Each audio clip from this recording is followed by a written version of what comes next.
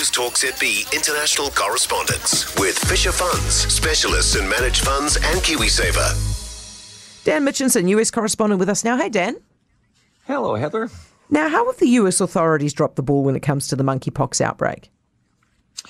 Well, I mean, look at the size of our country, and we spend something like $4 trillion a year on healthcare. But when it comes to preventing the spread of this, I think some healthcare experts say we have dropped the ball. We've got 15,000 cases right now, most cases in the entire world.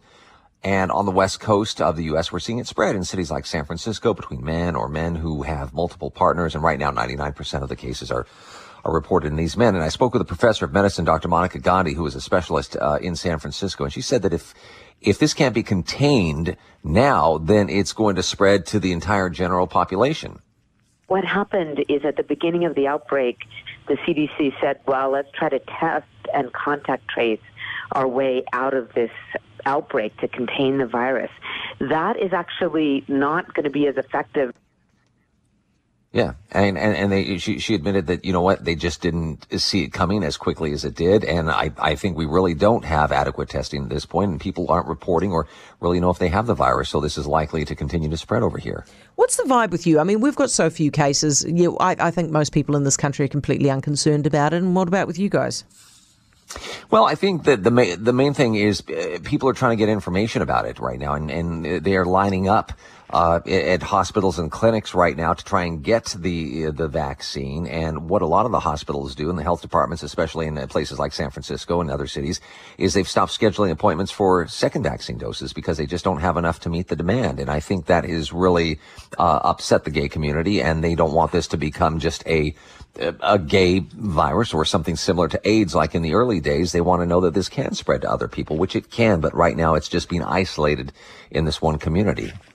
Dan, I see Donald Trump is wanting the special master to review the evidence uncovered in the Mar-a-Lago raid. What the hell does this person do? Well, this is really a subordinate. It's like an official who's appointed by a judge, and he says, okay, your job is to make sure that all these orders that I give you are actually followed, and to oversee this review, all this evidence that was collected in Florida. And this has just turned into some kind of legal kerfuffle right now. And what we understand is the former president is looking for is to come back with a better legal argument to have this special master oversee all this. And if it's granted, we need to know what kind of impact this is going to have on, reviews that are going to be conducted into this investigation. But this is the strange part, Heather, and not a lot of people have been talking about this. The former president asked for this review, a few years back, a similar review. This time, though, and he got it, but this time he waited 2 weeks to make the request. And he knew how far everything had come in this investigation. He knew what was unfolding. So that's kind of raised eyebrows. Why would you wait this long into an investigation before you say, well, wait a minute right now. We need to get our house in order. It's a fair question, I suppose. So I'm fascinated, but I love a little bit of hyperbole, and we've got some here, a referendum on whether to abolish slavery in 5 of your states. I wasn't aware that there was slavery. That's what I love about this business too. I mean, you always learn something new every day, no matter how long you have been doing this. And, this is something that I didn't know.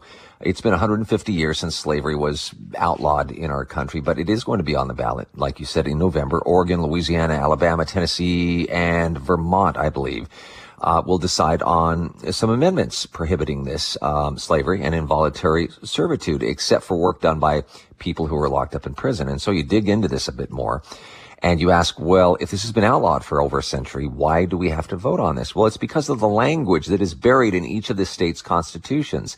So this could actually change up the criminal justice system a little bit by making all work in prisons voluntary.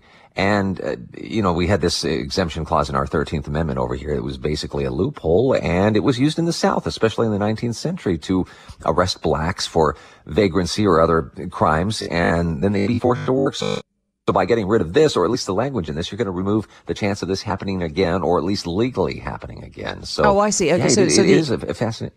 So, Dan, the argument is basically they were going around deliberately arresting people in order to bolster the prison workforce. Yeah, that's what it was used for a lot in the 19th and the early 20th century, and that language was never taken out. So, technically you can still do it. All right. Thank you, Dan. Appreciate it. Dan Mitchinson, US correspondent.